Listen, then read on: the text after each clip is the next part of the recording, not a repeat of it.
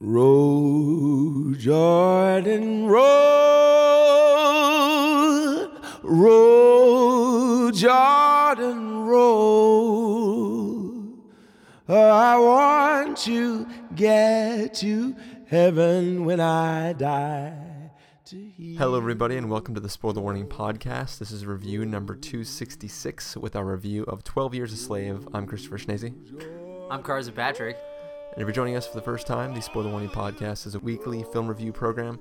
Each week in the show, Carson Patrick and I are going to dive in, debate, discuss, and argue over the latest films coming to a theater near you. This week, we are reviewing 12 Years a Slave.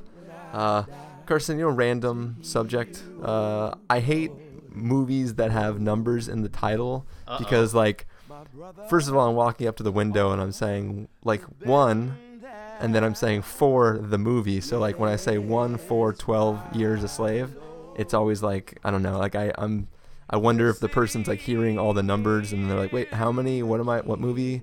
I don't know. It's just random side thing. It just bothers me where the numbers at the beginning of the title of the film because it makes ordering the ticket difficult. I don't know. Does that not bother you? This sounds like a white person problem.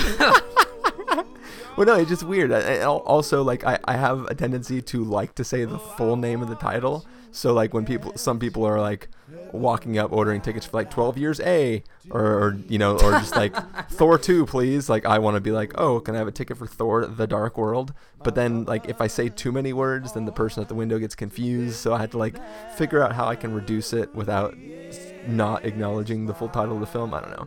I just have problems with film names in general and then talking. So I don't know. Yes, this is a dilemma that has stricken many people in the United States, going all the way back to the Civil War era in our country.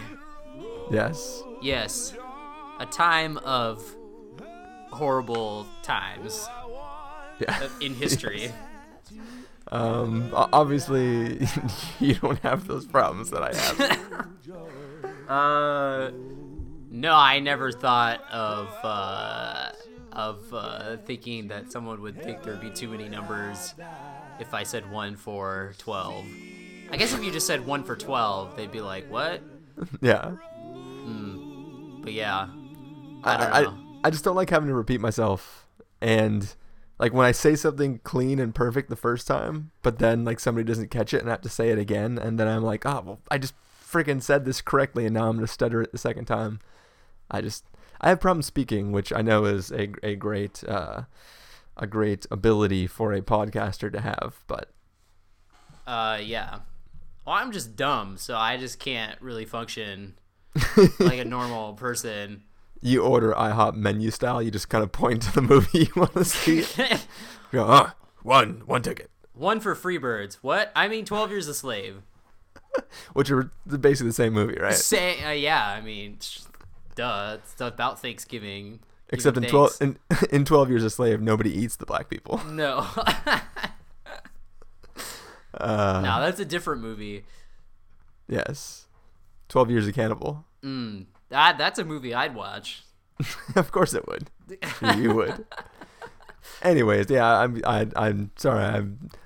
I started this episode off terribly, but yeah, why don't you talk, Carson? Well, we're here to talk about 12 Years a Slave, which is a film that's out now. Finally, after a long ass time, people have been talking about this film for forever, and I was convinced that it just wasn't going to come out near me at all. No, they're gonna enslave you from seeing the movie. Yeah, I was just a person freely able to walk around and see movies whenever I want, but then they kidnapped this movie and removed it from theaters in my area, and yes, I've just been waiting for Brad Pitt to send a letter to get this movie to be released in our area. So bad. Brown and Hamilton were stockpiling all the 35mm prints of this film. No, I don't mean to make light of this film at all, because it's obviously not a light film at all. No.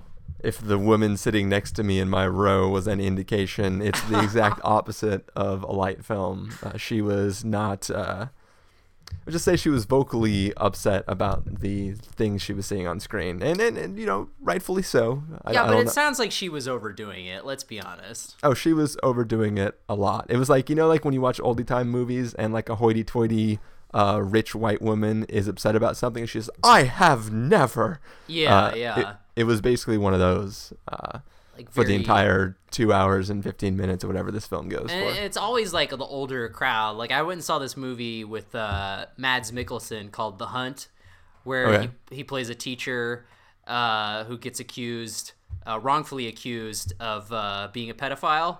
Every teacher's worst nightmare.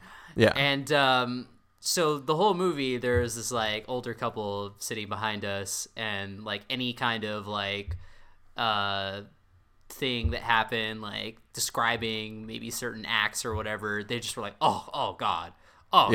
It's like, but what movie did you think you were going to see? Like, you obviously knew what it was about beforehand, unless you went in thinking, oh, this is about a hunter.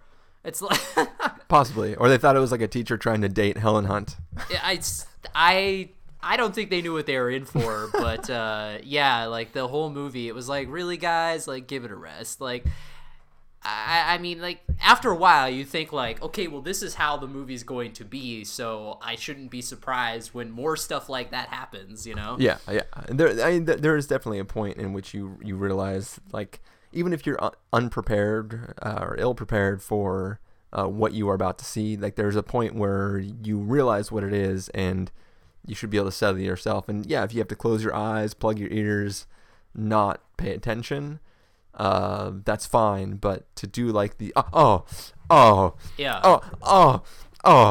because I mean, we know what's happening because we're watching the movie. Obviously, it's like you know, anyone with a brain cell in their mind knows that this movie is obviously a tough watch. It's not material that is light. Yeah. So going into it thinking this is going to be, sort of the Lifetime version of slavery, it's like, no. Yeah, exactly. I don't know. It's just, there was a lady like that when I saw Flight too, where she just like, anytime Denzel kept drinking, she was like, oh. Yeah. It's like, but he's like, what movie did you think you were coming to see? Like, he's an alcoholic. Like, I don't, Yeah. Especially by the end when he, the scene where he drinks all the little bottles in the minibar. Like, dude. By then you should know that, like, what you're in for. Like, come on. Yeah, you should be desensitized a little bit. Yeah, exactly. You shouldn't be surprised when he drinks the entire minibar. Okay? Like, come on. All right, well, now that we've had our fun and joked, what do you say we get a little serious, we sober up, and we watch the trailer for 12 Years a Slave, and then get into our review? Okay.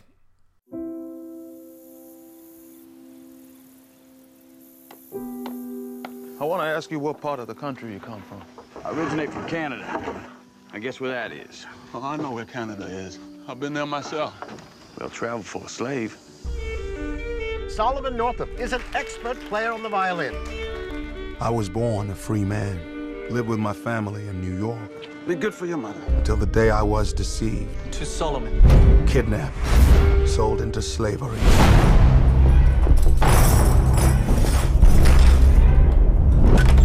Well, boy, how you feel now? My name is Solomon Northup. I'm a free man, and you have no right whatsoever to detain me. You're no free man. You're nothing but a Georgia runaway. Went down to the river Jordan. And that servant that don't obey his Lord shall be beaten with many stripes. That's scripture. The condition of your laborers, it's all wrong. They're my property. You say that with pride. I say it as fact. Speak! Man does how he pleases with his property. You come here. I said come here! Days ago, I was with my family in my home. Now you tell me all is lost. If you want to survive, do and say as little as possible. Well, I don't want to survive. I want to live. I don't thought you knowed something. I did as instructed. There's something wrong. It's wrong with the instruction. Master brought you here to work. Any more, I'll earn you 100 lashes. I know what it like to be the object of Master's lash. No! In his own time, good Lord will manage them all. I will survive. I will not fall into despair. I will keep myself hardy till freedom is opportune.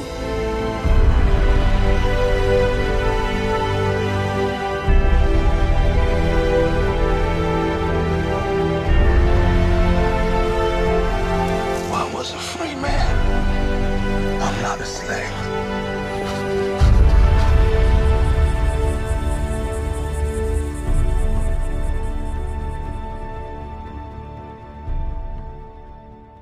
All right, so that was the trailer for 12 Years a Slave. This is a film that has been out in limited release for a while, and now it is out for most people. You should be able to go see this. It is a story of a free man who was kidnapped and sold into slavery, and as the title of the film suggests, is in that slavery for 12 years. And it's sort of the story of the process of him finding himself in this situation, and the things he is, things that befall him while in that situation. So, Carson, you actually saw this a few weeks back, but why don't you tell us what you thought of this film? Yeah, I went and saw it again too, for reasons I'll state, but it's a very exceptional film. Like I think that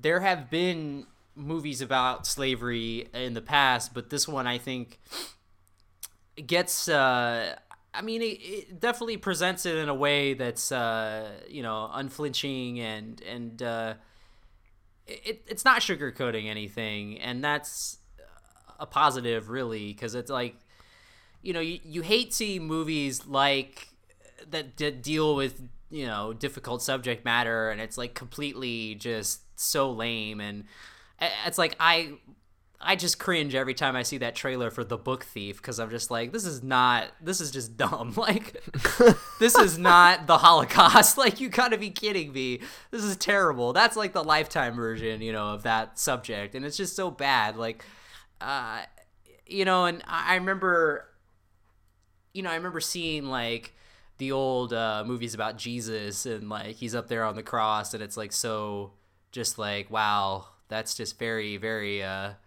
there's no blood at all. And then, you see a movie like Passion of the Christ, and say what you will about that film, but like, hey, at least it gives it to you like, this is how it was. And like, I like, it's not a movie that, you want to go back and immediately rewatch, but, but 3 weeks later, you'll rewatch it. Yeah, well, I appreciate the fact that, like, these are well-made films. Like, they're movies that those kind of stories should be told in like that kind of way. And I think someone like Steve McQueen, who I think is like a guy who just, when he made his first movie, it was just like, okay, this dude is clearly a badass, because not only is his name Steve McQueen, like, you have to be pretty confident to have your name be the same name of a famous movie star. But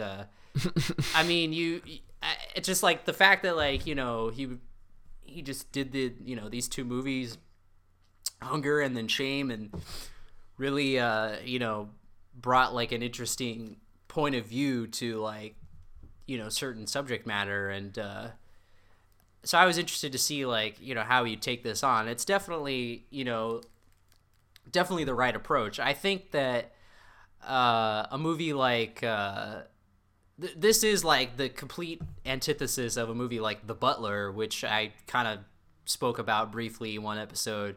Yeah. And I complained about, my problem with that movie was that it is based on a true story like this film, and it feels completely fake and manipulative, and it features like a very star-studded cast, and everyone just stands out, like they don't blend in. And this movie, I feel like, is kind of the same way, where it's like, yeah, it's definitely manipulating you, and it still has that kind of commercial feel, but it's definitely done in a way that's a lot more, it's executed in a lot better way. And it has a pretty stacked cast, and none of them really stick out in terms of like, oh, hey, look, that's so and so. Like, I feel like they sort of blend in pretty nicely. There's like a nice balance between like recognizable face and like unrecognizable face. Yeah. And I mean, plus the acting in this film is just really, really extraordinary. Like, it's a lot better than the acting in The Butler, I think. And I mean, there's like so many good performances in this movie. I mean, obviously, Chewie, because we're on such good friend basis here. But Chewie is pretty awesome as Solomon. I mean, like, I've always liked that guy. Like, I think he's like so awesome, and like to see him have a lead in like a good movie like this is pretty cool. And then, you know, you get people like Michael Fassbender, who makes Leonardo DiCaprio in Django Unchained just look like a nice person to hang out with. So, and I mean, him and Paul Dano are going for Creeper of the Year award. Yeah. You know, just evil award in this movie. And I mean, the only really like kind of minor thing that's, you know, one of the reasons why I went and saw it again, I wanted to see it again, was because when I first saw it, I kind of like, I had this like empty feeling after the movie, and it was just really like a personal thing. Like, I personally was expecting there to be like something more like, I don't know, like a little more indie existential, like kind of how like his other movies are. I wasn't expecting it to be like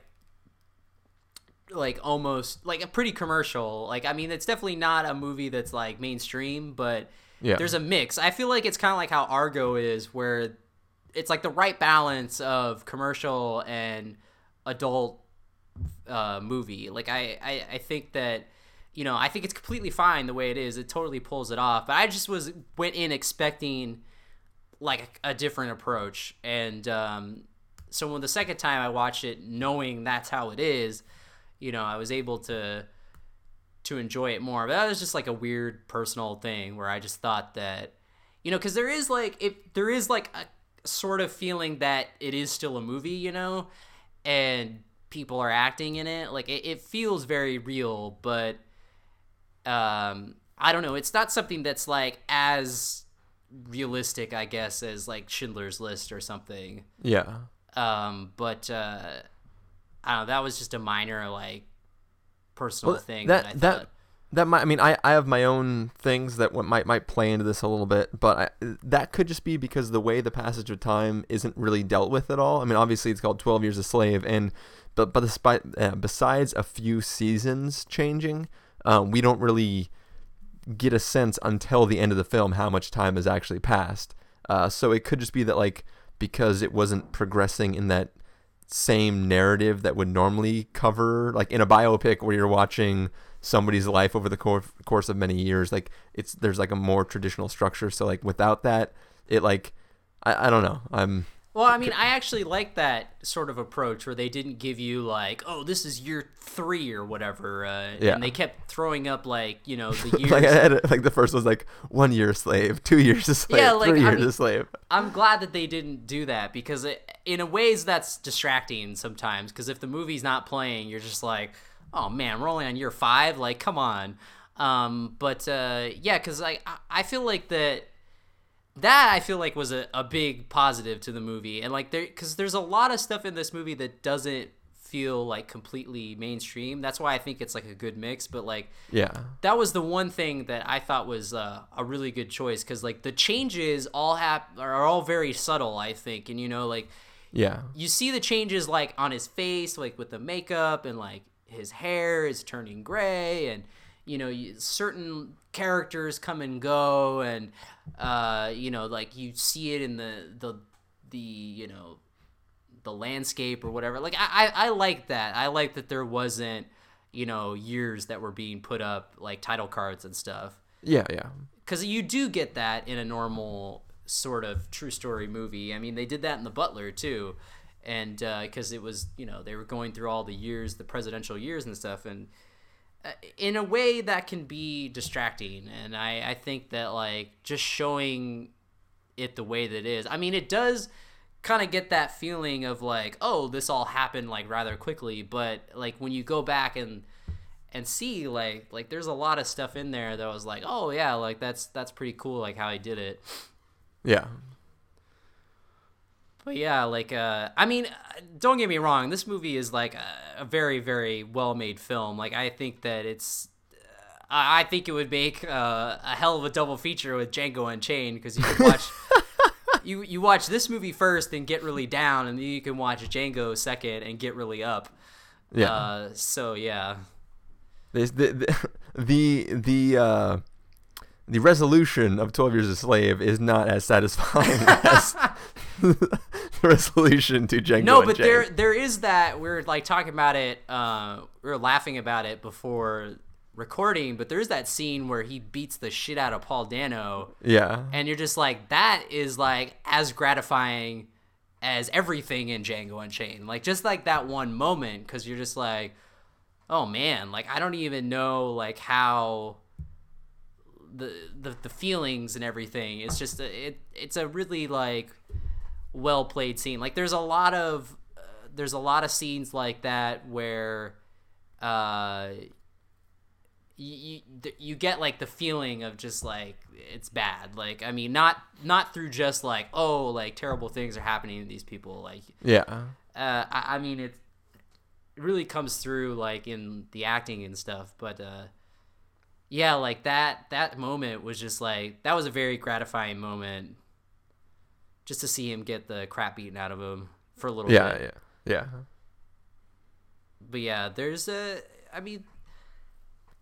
lot of really great stuff in this movie. Yeah. Great I don't as know where in I was going up with that. Yeah, great as in it's stuff is communicated in a very efficient manner. It's not great in the context of what's happening. No, obviously. the subject matter is not great, but the way that it's presented is very, very well made. Yeah. Well, for me, like I obviously I've been hearing amazing things about this film for a long time. Like that it was on my radar, not because I've seen a million trailers for it. I mean, in fact, I've never even seen the trailer for this film. This is like one of the first times I've walked into a theater knowing. I mean, obviously the film is called 12 Years a Slave, so I know that I'm going to be watching a film about somebody who is made a slave and exists as a slave for 12 years. But besides that, like I knew nothing about this film going in, other than everybody seems to love it immensely.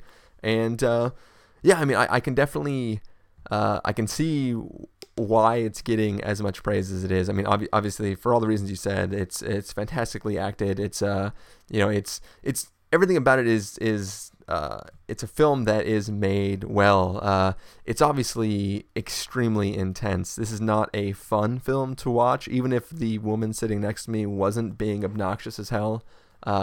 It's not a, you don't derive pleasure. It's a film that's made to make you uncomfortable. And, I don't think that's necessarily a bad thing. I mean, obviously, you could make the argument that it excessively shows off the conditions of what it was like to be a slave during this time, and how people who have no regard for human life can treat somebody who they view as just property.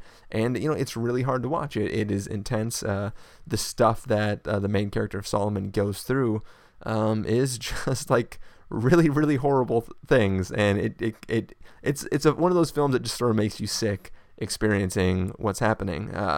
But there's some weird things going on with the narrative that I keep chewing over, and just kind of like something rubs me the wrong way about this story. And part of it is just the lens for which I'm viewing the film in, and part of it is just like me. Part of it is like assumptions on my end of what I think the film is trying to say.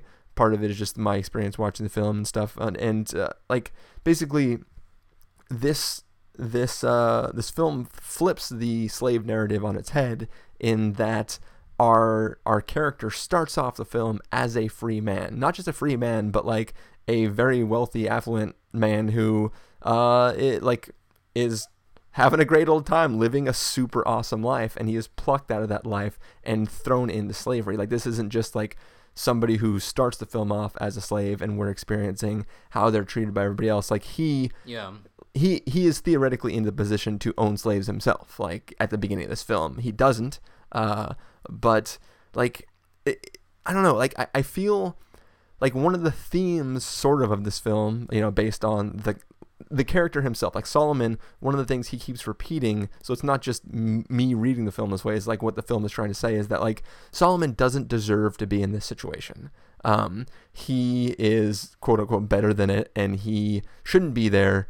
If he can just, you know, send a letter and find somebody who knows who he is and what he, like, the life he deserves to remain in, he can get out of this trouble. And something about that kind of rubs me the wrong way, because nobody deserves to be a slave. So no. Like the fact that like there are a couple times in the film where, you know, multiple people together and they're like, how are we going to get out of this? And then somebody comes along and is like, oh yeah, that guy over there, he belongs to me, so I'm getting him out of here. And he's like, whoop, see you guys, I'm out. And there's no like real dealing with the fact of like nobody believes they should be there. Some people just don't want to be there, and some people literally have some other either other ownership or another reason to be somewhere else instead. And it's like, I don't know, it's obviously it's deplorable conditions for anybody to be in, and it's really just it's for a human being to be subjected to what the slaves are subjected to in this film is undeniably terrible. But like, there's this weird sense of the film trying to say that like, oh well, that's okay for some people, but like our hero doesn't deserve to have this happen to it. Like, I feel like I'm supposed to feel more sorry for him because he was free at the beginning of the film and now he's not, but like that shouldn't make it any worse. It should be exactly the same. Like, does that make sense? Yeah, I mean, I can see that. And I know that it's based on a real story. You know, this guy actually went through this and wrote the book 12 Years a Slave, and that's being adapted into this movie. But so I know that the events are true, but like, because there isn't a whole lot that technically happens in the story from an overall narrative, like it's mostly like guy becomes slave, he survives being a slave until he's finally freed, and these are just like some of the horrible things that he experienced while he was there. There's not really a true arc that's happening. It's more like he has to wait for 12 years before this is over.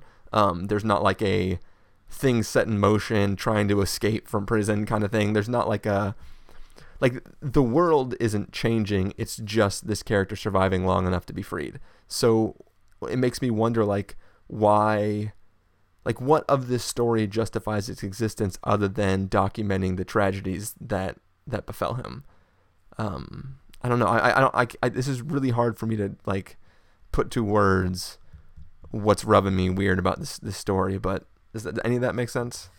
Well, I mean, I didn't get that sense from watching the movie, but I mean, I guess it is, I mean, it's a unique story in the sense that, yeah, it's like a reverse kind of thing. Like, this guy was free and then he became a slave. But do you agree? Do you agree though that it feels like we're supposed to feel more sorry for him because he was free previous to it? No, like I don't think that that's what the point of the movie is, or that's what they're trying to make. Like, I didn't get that sense. Because I mean, like, he's literally saying that, like, he's not like, how can you do this to us? He's like, I'm not supposed to be here. I'm like, legit. I got papers. We're good. Like, I mean, like, I mean, wouldn't you do the same thing? I mean, if you knew you were a free man, like, you would tell people or try to convince people that, like, yeah, like, it's like, I am a free person. Like, I definitely shouldn't be here. I don't think that, you know, he's thinking that, you know, that he's special, like, that, you know, or something. I think he believes, I don't know. That nobody should be in that kind of situation, but especially him, because he is a free man. I don't know, like, I guess that it is wrong that like he was free and then got kidnapped and like that's just, I don't know, it's hard to explain, but I don't think the movie was trying to make the point that like he was better than everybody else and like so that's why it's bad or whatever. Yeah, I don't know. Like, I don't think it was necessarily full on saying that, but just there's this weird kind of tone I got from it that was kind of like, I mean, in like the scene where he's on the boat and then they get off the boat and the one guy who was kind of like his buddy or over the course of their trip, his master shows up and immediately he's just like, oh, I'm out of here, like. Yeah, and doesn't give a crap about Solomon or any of the other slaves on the boat. Like he's just like, this is my guy. I guess it was just like the.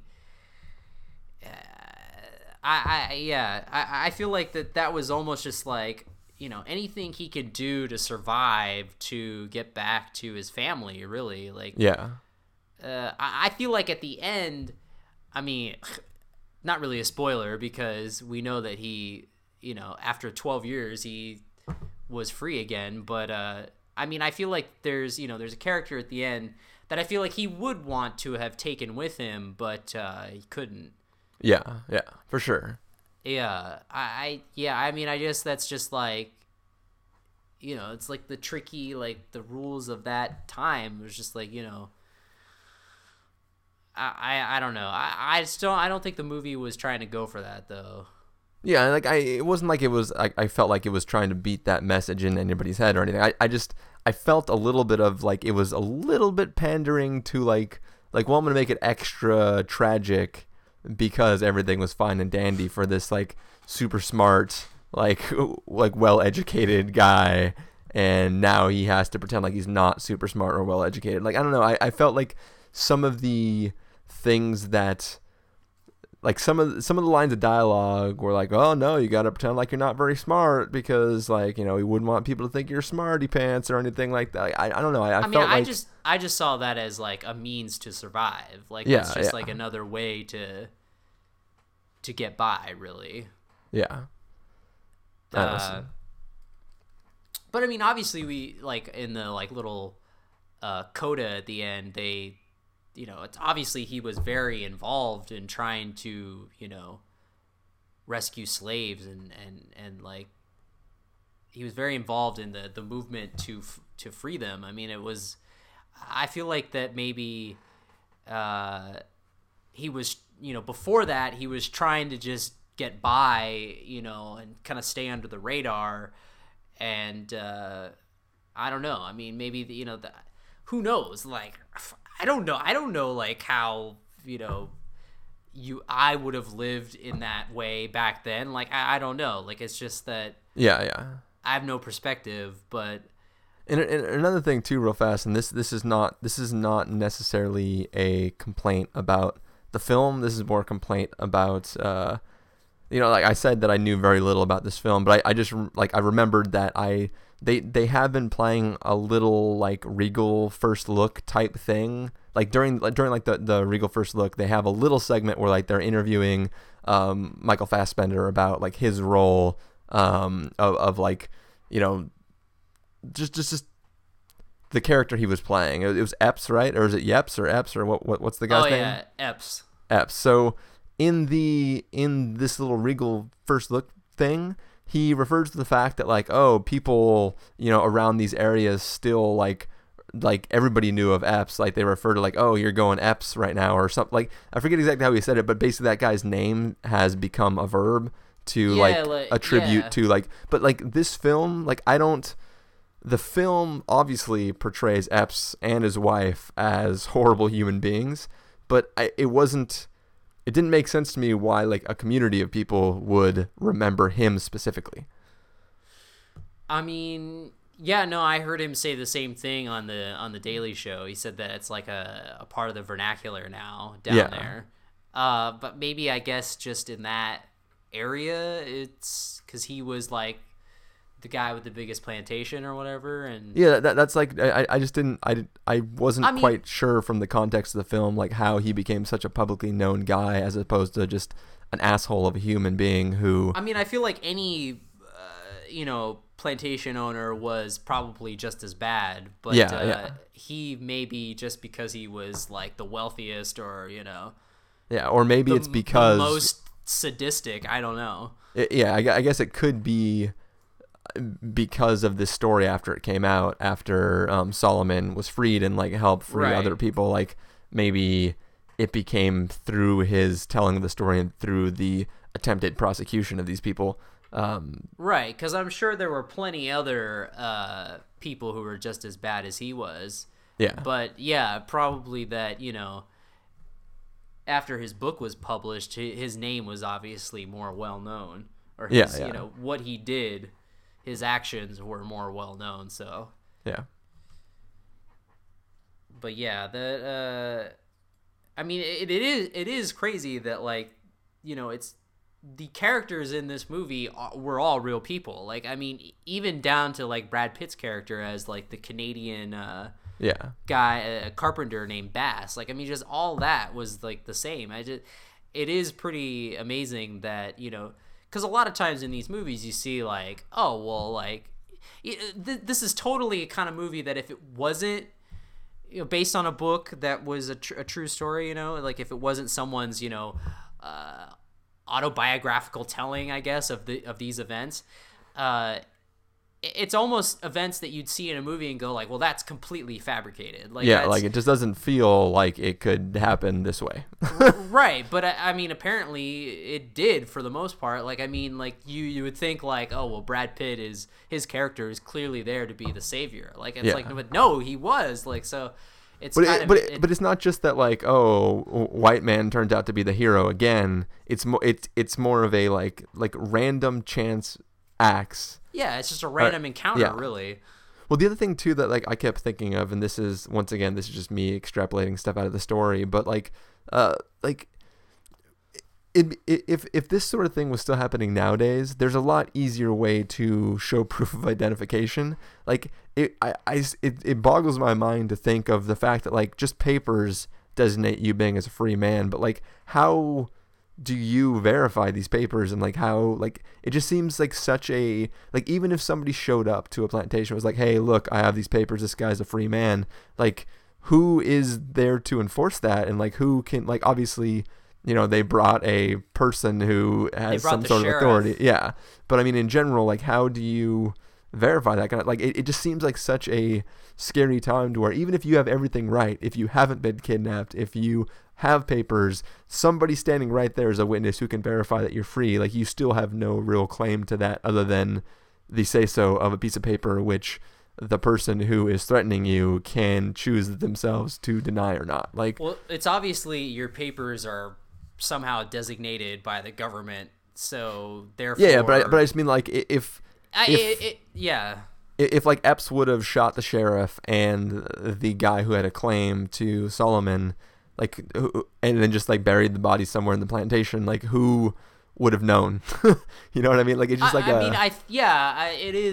it is like that. I mean, those were the times where it was just like I don't know, like I'm sure stuff like that did happen, but I mean I feel like he didn't want Dr. Schultz to come after him or something. Like, I'm just saying that it was like a really, like, in addition to the heinous acts that were like happening, it was just a crazy time from a standpoint of like the lawlessness in general. Even when the law was on your side, like you wouldn't necessarily have a claim to it. I mean, that's the messed up part, is that like he gets kidnapped and he's just like, I'm a free man, but it's like he can't pull out his iPhone and be like, here it is. Yeah. I mean, or his ID in his wallet or whatever. Like that's just, it's like not. I feel like that you get one thing, and if you lose it, then you're screwed. Like.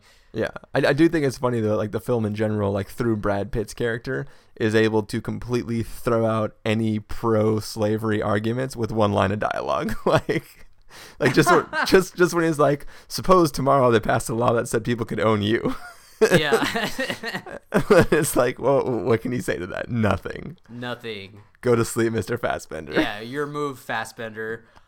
I just think it's funny that like you're spending this whole film like showing these terrible things, yet like anybody who's like, well, no, I mean that's just the way it was, and you're allowed to, and then you're just like, yeah, well, would it be okay if somebody had the law on their side saying they could own you? And you're like, well, no, of course no, you couldn't suppose a thing like that. Yeah, I mean, it is crazy to like think that everyone in that time was basically just like, oh, well, this is right, and blah blah blah. But it is kind of, I mean, that's kind of like the way that it's like from a movie standpoint, like it's kind of nice that at the end, because that's when Brad Pitt's character shows up, is toward the end, is that like he's finally like the character who's just like, he's questioning everything. It's not just like, oh, like there's someone who's at least can see, the other side, I guess. I mean, and it's weird too. The like attempted, like the characters who think they're Superman, the issue, like even like Benedict Cumberbatch's character, where it's like he thinks he's trying to do right with people, but he's still buying and trading slaves. Like he's still just as bad. I mean, he's not like torturing them. Yeah, like he's not technically doing anything wrong to them, but he's still dealing in them. Like he is buying and trading them, and it's.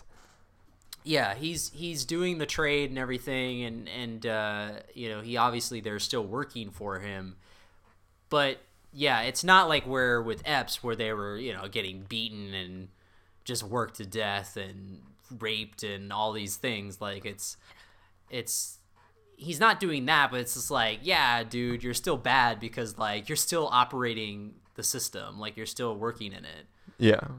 But yeah, he was kind of like, it was interesting because like his character was kind of the like oblivious, nice person who's like, I think I'm nice, but I really am not. Yeah. Not so much.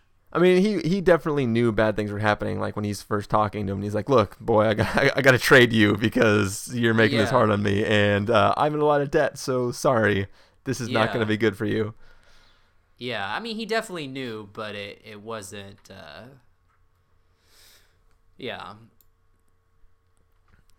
Well, back to the filmmaking just itself. There's one thing too that you can explain to me what the significance of this was, but like every single scene felt like, like you start your camera and then a few seconds later you say action, and then usually you edit out the stuff before you said action. Like it feels like every new location starts with people standing there waiting for somebody to yell action, and they didn't cut that out. I think that was just a director's choice, because there are definitely, I know what you're talking about, but it's not like every scene. There's just like a couple scenes. It was like instead of showing an establishing shot and then jumping to the action, it showed like a bunch of people just standing in front of the camera doing nothing for a good 15 seconds, and then somebody would start talking. I mean that's, I don't know, like that didn't really bother me. Like that just seems like, I just couldn't figure out why. Like, but I don't know, like they're focused. The only one I can think of off the top of my head is it cuts into like, it's all when they're singing at that like at the funeral, and it starts off on the old lady, and it's like on her for like a couple seconds before she starts singing. But they did it there. They did it when Paul Dano was first explaining to everybody how you cut whatever that stuff was, and then the next time that there was some, like basically every time the slaves were traded to a new person, they did it, and the same thing with the funeral. And there was just like a bunch of, like when they would cut to a new location, it would do this similar thing that just felt, I don't know, every time I was kind of like, okay, somebody start action, go, it's time, let's go now. I mean, it was definitely a choice. I don't think it was a distracting choice, because that's just how it was. Like, I feel like that he was capturing sort of, certain aspects of like the daily life that they had or whatever, and yeah. And it wasn't like I mean, it wasn't like the scene ended and then there was like 5 seconds of dead air or whatever. Like that would have been bad. But like I don't think like just cutting in on like somebody doing work and then like it's what but it was never before they talk. I don't know. It was never work. It was them just like standing there. It was the reverse. It was like the exact reverse opposite of like in a comedy film where like somebody's giving this rousing speech and they just cut to the team like sitting there like picking their noses or not doing anything. It was like the reverse of that, where it was like start with them doing nothing and then cut to a person who is inciting the action. I don't know, because I did not pick up on this at all. You got to watch it a third time. I think that third time you watch it, you'll be like, "Damn it, the bastard ruined this movie for me." I doubt that. I'll buy the Blu-ray and watch it just for that and be like, let me be clear. I'm just asking you a question just for funsies. Like that didn't like take away from the movie as a whole for me. It's just one of those things that, like, I couldn't figure out what the narrative choice was behind, or the directorial choice was behind doing that. So I was just curious if you had any insight to that. It's because Steve McQueen wears a kilt and he's a pimp. That's why. You don't question the man who wears a kilt. I do not. Anyways, do you have any other things to say about this film? No, not really. All right. Well, I think then we should probably just get into our verdict for this film. Carson, if you were going to give this a must-see, a recommend with a caveat, a wait for rental, a pass with a caveat, or a must-avoid, what would you give it?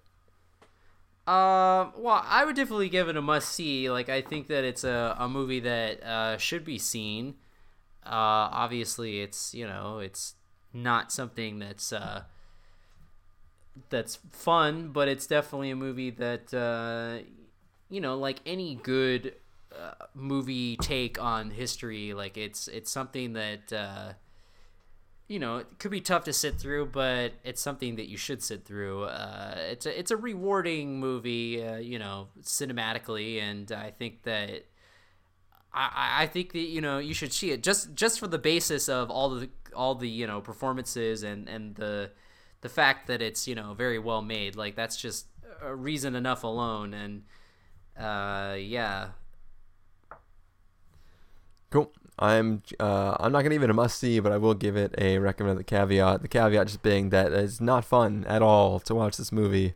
It's a very rough experience, and it borders on the like a lot of people had complaints about The Passion of the Christ, as you brought that film up earlier. Like, just the level to which the torture was depicted in that was like, okay, we get it, we can cut to the next scene now.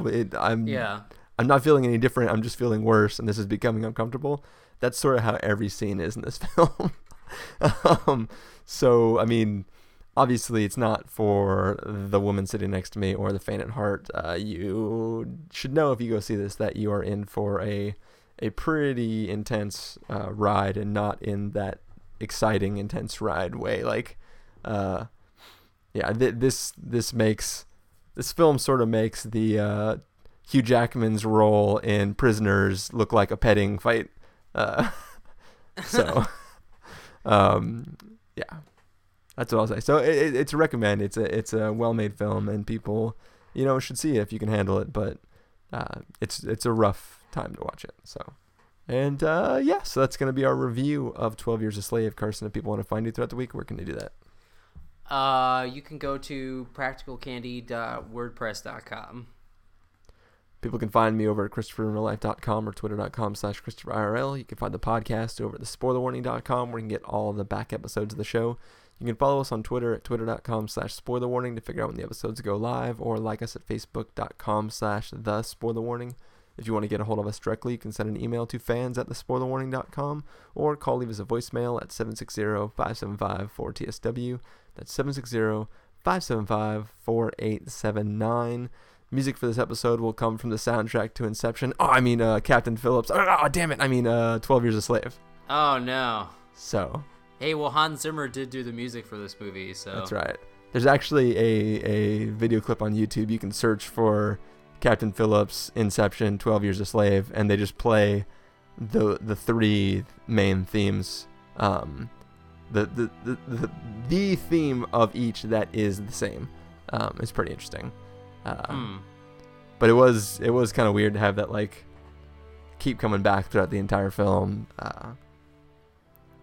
But whatever. I give the Hans a pass. Well, I mean, they did use, like, I think some of the Inception score in the trailer. Yeah. I don't know. Well, I'm probably going to use that song right now while we're closing it out, so people will be able to tell for themselves which one is playing where. Or the Thin Red Line music, whichever. They used all the old Hans stuff in the trailer. Yeah. All right, well, next week, another group of people that are captured and forced to participate in heinous acts. Of course, teenagers fighting to the death. Yes. The Hunger Games Catching Fire. But that's a family entertaining movie, It's the kind of movie that you sit down with a nice cup of hot chocolate. Yeah. It's a good kind of obviously the Disney Channel version of Civil War. Yeah, exactly. Yeah, it's just another film about the rich enslaving the poor. But anyways, we will be back next week for our review of Hunger Games Catching Fire, so catch you guys then. Thanks for joining me, Carson. Yes, thank you for having me. And everyone else, we will catch you next time. See you later.